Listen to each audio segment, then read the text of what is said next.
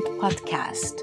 This is where we spend time together to learn from the experts and from each other how to build our resiliency. This is our inner muscle that helps us to bounce back and step into life with more strength, optimism, pizzazz, and enthusiasm. My guests are amazing men and women who rebounded back into life with enthusiasm. They found that tipping point and they bounced back with strength. They found those tools within them and they were able to shape their lives with passion. Assalamu alaikum. Wa alaikum salam wa rahmatullahi wa barakatuh. Today I have an amazing person on my show, and I'm honored and blessed to have you as my guest on the Rebound podcast, because I know you have such a powerful, powerful story to share that would help our audience in so many different ways and have impact on other people's lives. I would like to welcome Catherine Opondo, and Catherine has adopted the name Amina, so I'm also honored to have you here with me. Catherine Amina is a transformational life coach. She's a very huge advocate for abuse-free relationships. She's a mom of 5, mashallah, 3 boys, 2 girls, and 2 most amazing daughters-in-law. I love that. Love that. You're angels. Yes. My angels. Yes. Yes. Welcome, Amina. Welcome. Thank you very much for having me, Amina. I'm honored to be on your podcast. It's a huge pleasure. Mm-hmm. Now, Amina, I always like to start with this, with my guests, just to make sure that our audience also connect with us. Mm-hmm. And I want to ask you about if there was any book or movie or song or something that you heard about, an episode and series or anything of that sort, that when you see or hear or read about, it resonates with you and it sort of like reflects on your own adversity and your own challenges. Yes. Okay. I have like maybe 2 or 3, but the main one was You Can Heal Your Life by Louise Hay. Ah, that's a huge one. Yes. Yes. I started off following her readings. Then I read the book. Mm-hmm. Then I watched the movie. And the reason that I was drawn really to Louise Hay is that her journey, she was abused as a child. Then she got married. She got divorced. She beat cancer. Yes. She suffered cervical cancer, and she beat cancer. And what drew me to her was that she started a brand new life at the age of 58. I think that's when she started off her company, her recording company. And Hay House is a major success. Yes. Even after the death of Louise Hay, there's lots and it's still going on. Yes. So that is something that really drew me to her. The other person was Wayne Dyer and Eckhart Tolle, old school thought, So yeah, that's where I was. Yes. Yeah. Beautiful. So when you're talking with so much passion about this book and Louise Hay's, and when you have read her book and seen her life story, what were the emotions that came for you? First of all, when I read her story, I experienced fear. Fear because at that time I was living in Africa, and I always wondered how I would be able to get myself out of the situation that I was in. I was trapped, so to speak. But the more I read her story and the more I watched her movie, every now and then that I would watch that movie, I would pick up something. There would be one thing I would pick up that, first of all, she didn't even complete high school, but then she was able to go on and be successful in business. Then I picked that she was able to beat cancer.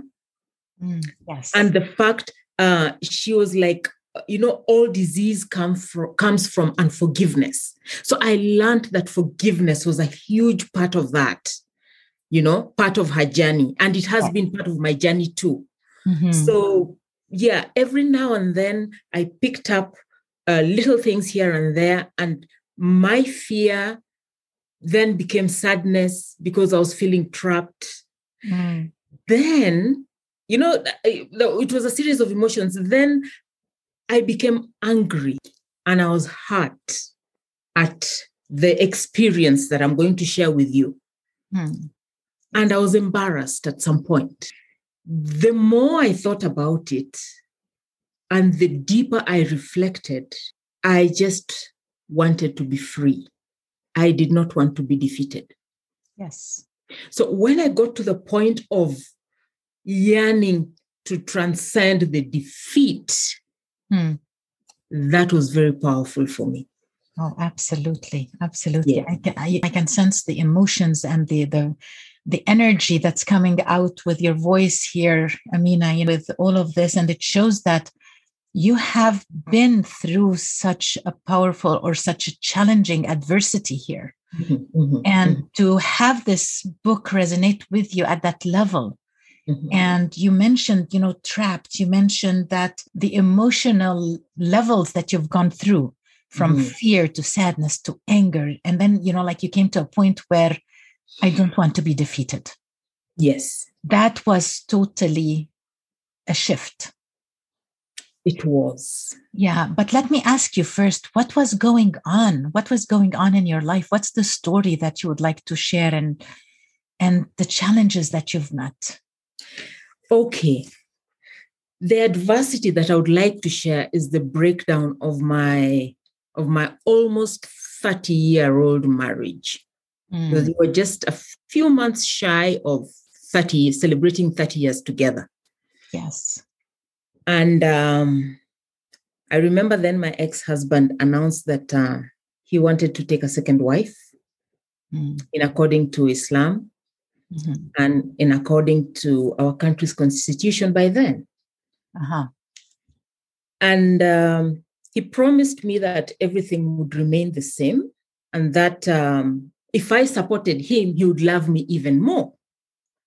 So, of course, I asked him, why now, after 30 years? And he said that, I am able to, and my religion allows me, and my constitution allows me. So I saw that he really wanted to go ahead. So I decided to offer support. I even went out and helped in trying to get my then co-wife a house. She was from a totally different country. He had wanted me to accompany him to go and bring her home. But then I didn't go on that journey. But then I made everything else possible. Even I gave items from my house for them to be able to start their life together. But things went out of the window. And even when he started changing, I did not imagine that he would abandon the children. So first of all, he became very abusive emotionally. Then the financial abuse, he removed me from family finances. Then he involved the children in that he would smear my name with the children. Then the ultimate, he withdrew financial support for the children. He withdrew the children from school. By the way, at this point, I'm a stay-at-home mom and have been for several years because I concentrated on taking care of the children and building family wealth. Yes. So most of the time, and he is an international civil servant, so we lived in various countries across the world. Yes. So sometimes we're out of the country together, and whenever I was back home, I concentrated on construction and building house, just family wealth. Yes. So then I was stripped of family finances. So I was crippled, so to speak. Yes. Without finances, the children were going to, I think, the most expensive school back home. I could not afford it. I was a stay-at-home mom. And then he even withdrew. There was the monthly support. So I was trapped. And at that point, out of the 5 kids, it's 3 who are at home. The older, our third child was doing his A-levels by then. And then the younger, the minors were 10 and 14. So I was trapped. I could not afford their schooling. I could not afford anything for them. And as a mother, waking up and realizing that you cannot provide for your children is horrible. It's very hard. My kids were asthmatic when they were younger, and taking them to the doctor for outpatient would usually pay and then be able to, send the medical receipts to the insurance company. He withdrew even that. Wow. So I remember on 2 occasions, I went to hospital. I want to see the doctor. I have given my card for processing the payment, and the payment is declined. So that was a very, very, very challenging time. Then the physical abuse set in. The first beating, it's our 19-year-old son then who saved me from his father. That was really, really difficult, being saved by your child from his father. And he was totally abusive. Then the talaq followed. First talaq followed. Then there was a reconciliation. The first talaq, which is the divorce, the first divorce. First divorce, yes. Yeah. Then the love bombing. Then the second talaq came 2 months later. And at that point, the worst thing that you can ever do to a married woman, other than kill her, is to give her a divorce. Yeah. The pain is intense. It's very intense, yes. So when I got my second talaq, I told myself that I am not a Barbie doll. I am not a toy. Yeah. And I ran with it. I took it and I resisted reconciliation. Because at that point, I was thinking that if there is going to be a reconciliation, then it will be when we have sat down and agreed on my terms, not on his terms, because he wanted reconciliation, but on his terms. Yeah. So I resisted that. Yes. So all this put together was a big challenge. Then the smear campaign set in, and it was on social media.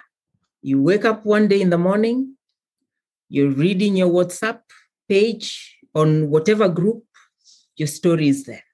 Amongst the neighbors, amongst the place where we had tenants, because we had some rental property, where we have tenants, the story is there.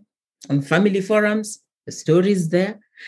And being that he's a well put together man, he has an international job, the kids are going to the most expensive school, we were living a good life, we lived out of the country, so people believed him. And he went and said that, look, I have done A, B, C, D for this woman, and just because I want to take a second wife, this is her reaction. He did not tell them all the other things that had come together with, like my main reason for leaving was the physical abuse, the abuse. He did not talk about the abuse. And being that I was not in gainful employment, I was trapped. Remember, this is happening 3 months after the death of my mother. Oh, wow. So you're emotionally drained already. And you see, before my mother died, my mother, she suffered a stroke. Yes. And in her last 8 months of life, I took her into my home. And me, together with my sisters, we rallied together to take care of her. Yeah. So she was in my home. During the time that she was unwell, I would cry for my mother because I saw her life change from being active to a vegetable, so to speak.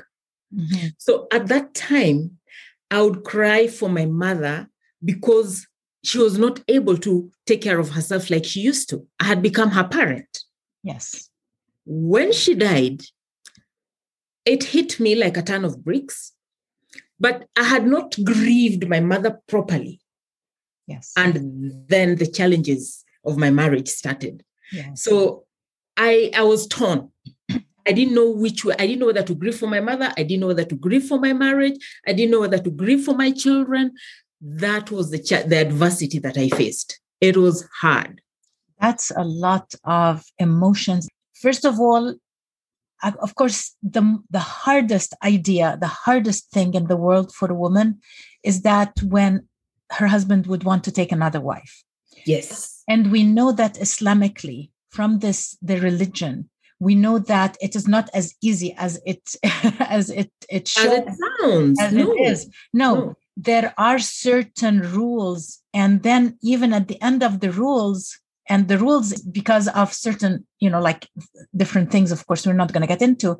Mm-hmm. But again, like at the end in the Quran, Allah says it's just one, because you will not be able to be just. You see? And to add on to that, I think in my case, my ex-husband he cherry-picked and read the part that says you can take two, three, or four wives, but left out only if you will be just amongst them. Yes. Otherwise, stay with one. He left out that bit. Most of men who does that, they leave. Yeah, they do that. Yes. Yeah. And they leave, they take the verse out of context.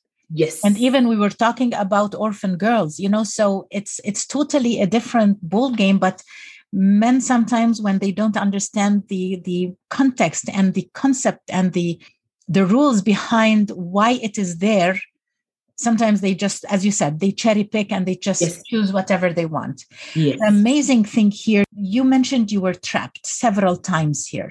Mm-hmm. At the same time, you had sort of like swallowed your pride and swallowed your I don't know what to say, like your whole being, in order to give him support and be with him during that transition, and taking things from your house and giving it and being of help and so on. But again, it's amazing that after all of this support, it's been met with the abuse. It's been met with the challenges that you met. And you said that even your child saving you from a physical abuse, it's the hardest thing even for a child to live through. And what scars that would leave in you and your child as well. Mm-hmm. And sometimes it is I try as much as we can, like no judgment and so on. But sometimes when you see what is happening here, mm-hmm. it becomes a total challenge to figure out what's going on. What is happening? Why did he act this way? Why did you act this way? Why did you give support? Why did he start abusing? Like all different things get together. But I'm sure that these were so hard on you emotionally and physically and mentally in so many different ways that, okay, you agreed, you reconciled after the first divorce. Mm-hmm. And of course, for our listeners, like there are steps for divorce, so on. Yes. So after the first divorce, and then you resisted the reconciliation after the second divorce because you wanted to stand firm. You wanted to become, would you say that this was your tipping point, or what was the tipping point that let you say enough is enough? That's it. I'm not going to tolerate this any longer. I have to stand on my own 2 feet. And especially that you've been a housewife and helping build the structure of the family and the wealth of the family and so on, and no background in a corporate job, for example, or having some sort of a retirement account or any kind of that kind of thing. So when was the tipping point that you said enough is enough? That's it. No, I had worked a corporate job before. Mm-hmm. But when my ex-husband started working internationally, we thought that it would be better for us to be together. Yes. And that's when I consolidated my efforts into raising the family and building family wealth. Because he works for the United Nations. The tipping point for me, and it came in stages. The first one, was the second talaq. Okay. I don't even remember.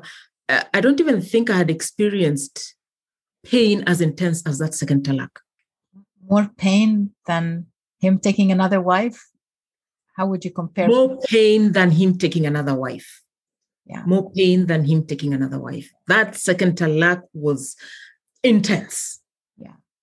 The first one, I was like a zombie. I didn't know whether I was going or coming. And I was just wondering, is it really me? Is it happening to me? What is happening to me? I was dazed. Yes. Then the reconciliation came. And then I started asking myself, is this the way I want to live my life? Is this the way I want to approach my sunset years? Is this the role model that I want to be for my children? Absolutely. Like I know like the role model in a child's life is the same-sex parent. However, you as the mother of your sons, you are girl number one. So is this the kind of girl number one I wanted to be for my sons? No. So after that second talaq, then the withdrawal of support, the smear campaign tipped me over and above. Yes. That just told me, Amina, this is a place you don't belong to anymore. Yeah. The smear campaigns are very hurtful and very unjust and very unfair. And people, it's amazing how people can use that against another person. And unfortunate. It involved family as well, whereby wherever my name was thrown onto those family forums, you'd find even little young children coming in to comment, oh, she needs psychiatric help. She doesn't know what she's getting herself into. She's going to regret because she's not going to be able to afford life. Wow. Yeah. I remember my ex told me that I can see the start of your suffering with you leaving me. And to that, I responded that, so I can see you have taken the role of being my God in my life. That was my response. And it shows, by the way, the image of you standing there and telling him you're taking a role of my God. It just shows the kind of resilience and strength you have within. I'm a prayer warrior.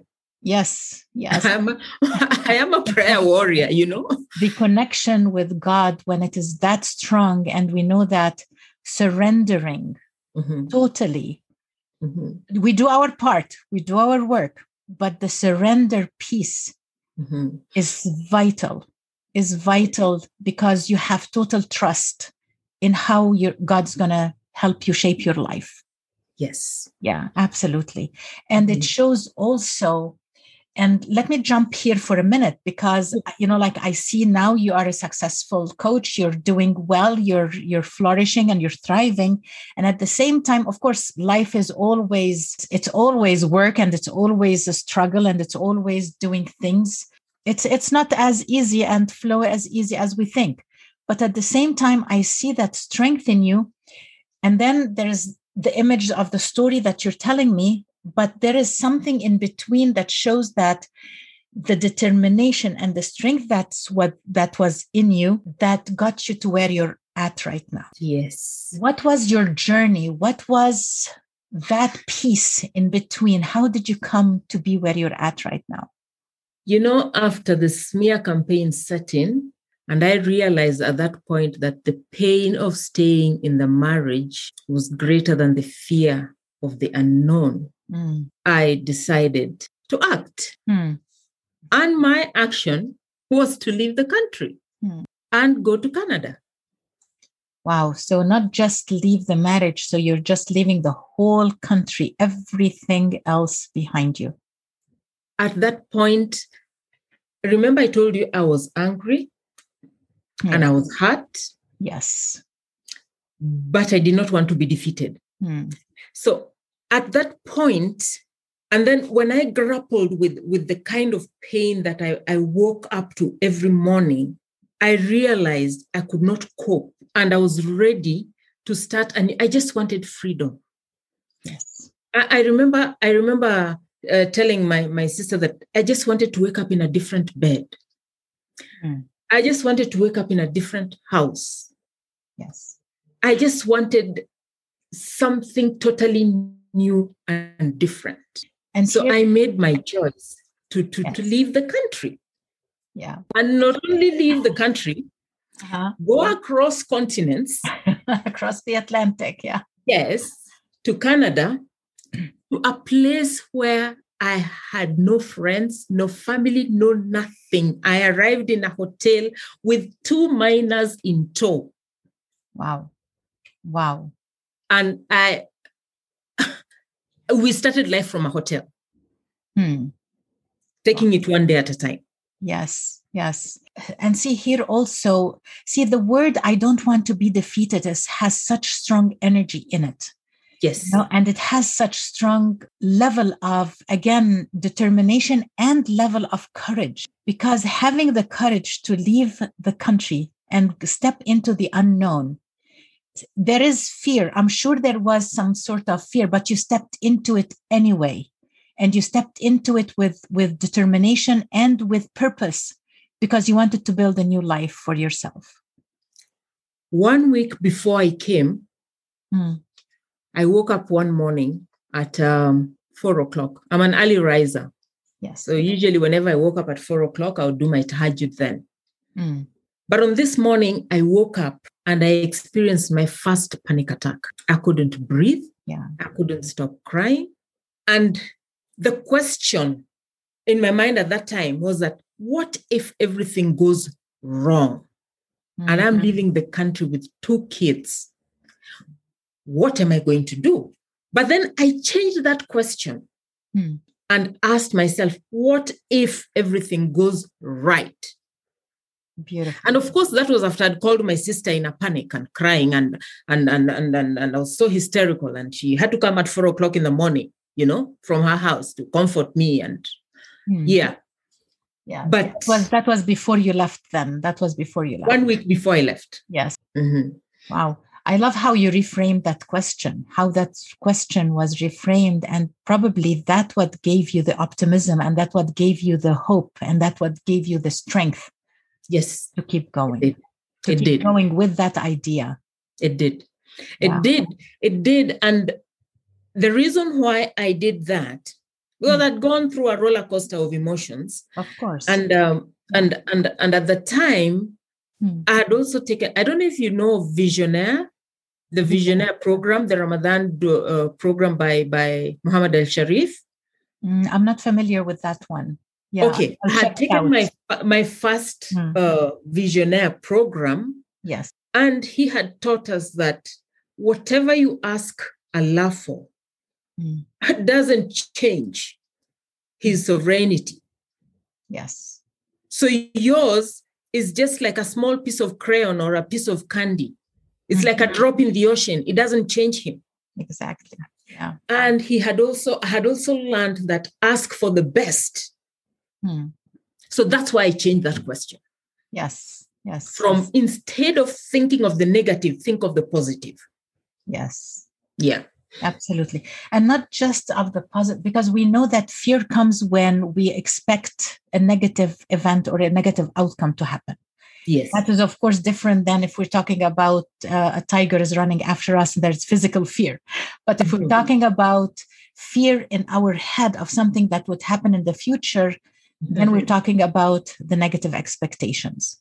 But once we shift that, and I love how you put that, how you shifted that and you refocused your attention on what if everything went right, then this is a beautiful, beautiful way of, again, shifting your whole energy to get you to where you're going. Yes. Now, if your husband has retreated from the financial support, retreated from all kinds of different accountability, for example, towards the children and so on, who was your most secure base? Who were the ones who held your hand to keep going? Yes. my sister, and my first son. My sister, the connection between me and this particular sister goes way back to when I was born. When I was born, I'm the last born in the family. And then my mother had to stay in hospital for surgery. And this sister was 9 years then. So I went home with her and my dad. And I understand that I gave them a rough time because a little baby wants the mother. Of course. Yeah. And mom is in hospital. So I understand that I yelled enough. And she took care of me. At 9, huh? At 9 years. Beautiful. Besides, okay, there were my other brothers and sisters, but then the bond, I think there is where the bond started. Yes, definitely. Yes. So this sister has played a key role in my life. In fact, I remember when I told her that my ex-husband wanted to take a second wife, and she told me that, you Muslims, and it's allowed, and I mean, if he says nothing is going to change, so I mean, just be okay with it. Yeah. So this sister and my son, they came in a very strong way. Yeah. Whenever I called and they sensed that I was not right, they would be heading my direction. Those times that I went to hospital and the card declined for medical treatment, and I would call my sister and tell her that, look, the card has declined. And she would be like, let me, what is it? The equivalent would be Cash App, Here. Yes. I'll send you some money in bed. It's called M-Pesa. I'll M-Pesa you money immediately. Yes. And she would. And she would not only send money for the medical, then she would ensure, do you have fuel in the car? And do you have food at home? My son too. Mom, do you have food at home? And after that incident of the card being declined twice, my son had to take a medical cover for us. Yes. So that when I go to hospital, Yeah, absolutely. And that's what the secure base and the huge support that we need in those times step in and take over and help. Yes. Yeah, which is beautiful. And sometimes the support does not come from family members. Sometimes support even comes from neighbors. Sometimes it can come from a friend. Yeah, and I was also going to come to that. And there's also 2 friends that I had. Okay, as I talk about my son, my daughter-in-law also played a very big role. Yeah. Always. Like we say that our angels. Yes. My big angel played a big part. So then I have a friend, and she's a widow. And I remember that when her husband died, my mother was also not doing well. In fact, my mother died 3 weeks after her husband had died. And she kept telling me that, change your location. Go and experience other challenges. And I will keep praying for you. And she has remained a friend to date. There's also another gentleman, and he was more like an employee.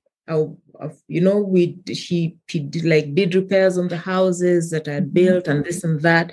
And he was also a source of support, unwavering support. So these are the people that I still call upon them even up to today. Yeah. Absolutely. Yes. Absolutely. The expression of secure base is such a strong expression. I love to use it all the time. And this is one of the components, of course, of resiliency, even though it's outside of you. But this bond that you build with your secure base, it gives you certainty and it gives you some sort of peace and some sort of safety, like a safety net that you have for yourself. Amina, your story and all kinds of challenges that you have gone through is such, I don't know even how to describe it, because I can feel the pain. I can feel the determination. I can feel the strength. I can feel the optimism about life and how things are going to turn out. I hear the faith, the strong faith and the surrender to Allah and to God, and to make sure that you are taken care of in so many different ways. it's not that a human being is going to hold us from our, we call it, it's going to hold us from our throats, like, or choke us. Mm-hmm. But it is, again, we do what we can do, and then we surrender it to Allah, and Allah takes care of it. Yes, I remember the very first time that I mentioned to my son and to my sister, I mean, these people are key in my life. Yes. And I mentioned to my son and my sister that I wanted to leave the country. They were like, no. My son was like, Mom, where to? How? You're going to encounter challenges. And I even mentioned, I mean, you're the only sane parent that I have at this point in time. So we don't want to lose you. I mean, you're going to a place where you don't know nobody. You don't know what is going to happen. You have no clue of what is going to happen. And I told him, son, you don't need to see the whole staircase. You only need to see the step that is ahead of you. And to my sister, I told her, you know what? How I'm going to do it is not my problem. Allah will deal with the how. How is not my challenge. My challenge is to step into what I am being called for now. And I was so determined that even if I had made up my mind at that point that even if they were not going to support me in that, I was still going to do it, because deep down, my gut feeling, and that is one thing that I would also like to talk about, my gut feeling all along. Remember, I told you that I'd been married for 30 years, close to 30 years. Yes. And all along, I kept ignoring my gut feeling and suffered the consequences. Yes. This time around, I said, I am not ignoring my gut feeling. Yes. Yeah. So I made up my mind and I told them that I'm going to go irrespective of, and they turned around and they were my biggest supporters. The biggest supporters. Yeah, because you were firm about the gut feeling that's giving you that firmness and that certainty and that security that you felt inside, even though that you're going to the unknown. Yes. But you had that strength within you and you were just stepping into that no matter what. Mm-hmm. Yeah.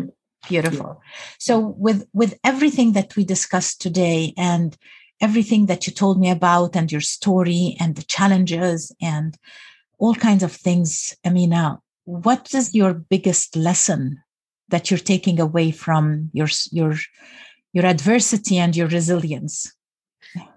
My biggest lesson is that it's never too late. Yes.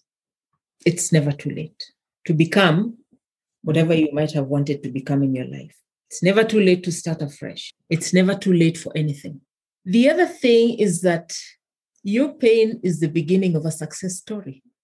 Yeah. And I usually tell my clients that every adversity that life will throw at you brings with it the equal opportunity for growth. Yes. So embrace it. Beautiful. Ask the right questions. Mm-hmm. Ask quality questions. Ask, what do I need to become to live my new normal? Because this is a new normal. Yes. This is not what you are. It wasn't what I was used to. So what do I need to become to be able to cope with this? Yes. Don't ask why. Yeah. And this is a huge part of being resilient, yes. Being adaptable. You adapt to something, and at being adaptable, we are changing things in ourselves to be able to deal with what's happening around us, yes. or with our new life, or with the way that we want to live our lives. We adapt to that. Beautiful. Yes. Wonderful. I love your analogy of the staircase. This is such a beautiful description or image of not necessarily you're looking at the destination, but you're looking at the journey. You're looking at every step in the way. Absolutely. And what you said also about that pain is the beginning of a success story. Yes. This is absolutely powerful in a way that it explains when you go through such an adversity, if you look at it that it's going to break you, it's going to break you. It's going to break you. Yeah. But if you look at it that this is something I'm going through and I'm learning from it. I'm picking up things from it. This is teaching me something in particular. This is letting me become aware of who I am. This is letting me become aware of what I need to do or what I want to do, how my life would change, how maybe this pain, because the life I'm living is not healthy for me. It's costing me a lot. So much can be learned from just that. So those phrases that you mentioned, those words were just huge, very, very, very impactful. So Amina, if somebody has issues similar to yours, or something challenges that they need to get in touch with you and they need to ask you questions or need your help in some way, where can they find you? Okay. My social media handle is Catherine Opondo on Instagram, on Facebook. My email address is catherine@catherineopondo.com. In the description of the podcast, I'll have the email also written down. Yes. So that people can reach out to you. Yes. Yes, Amina, it's been a really great pleasure and an honor. And I'm humbled with everything that you have shared with us today. Very powerful story, so powerful lessons of resilience and determination and courage and optimism. And there's so much that goes into it. And I hope that our audience would really learn and pick up on few things that would help them in their lives as well. So thank you so much. Yes, thank you very much for having me. And as a parting shot, or what I would like to tell anybody who is going through a similar challenge, I would tell them to take a seat in their audience and be a spectator. Watch your life from where you're sitting in the audience. Because you see, if you're a player, then your emotions are heightened.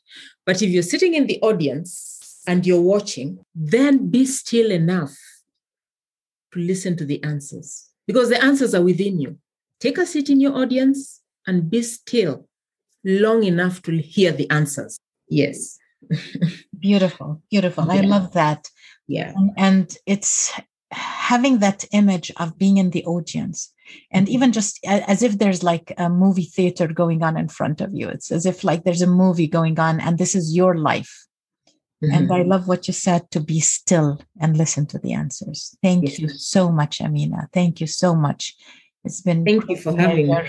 Oh, it's my pleasure. I'm honored to be on your podcast. Oh, it's my pleasure. And I'm really honored to have you. Thank you so much.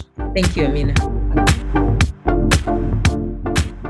Face challenges with optimism. Face challenges with courage. Face challenges with determination. Rebound to life with resilience and strength to live the life you have always wanted. 10 components that we discuss, how they come out and how they are tapped into from the stories we hear. Those 10 components are for you to own and to activate because they are in you. You want to activate them in the first phase of adversity, challenges, and simply just anything that feels uncomfortable. We learn from those who had gone through challenges, how they carried the torch of resilience for others to follow. This is the Rebound Podcast.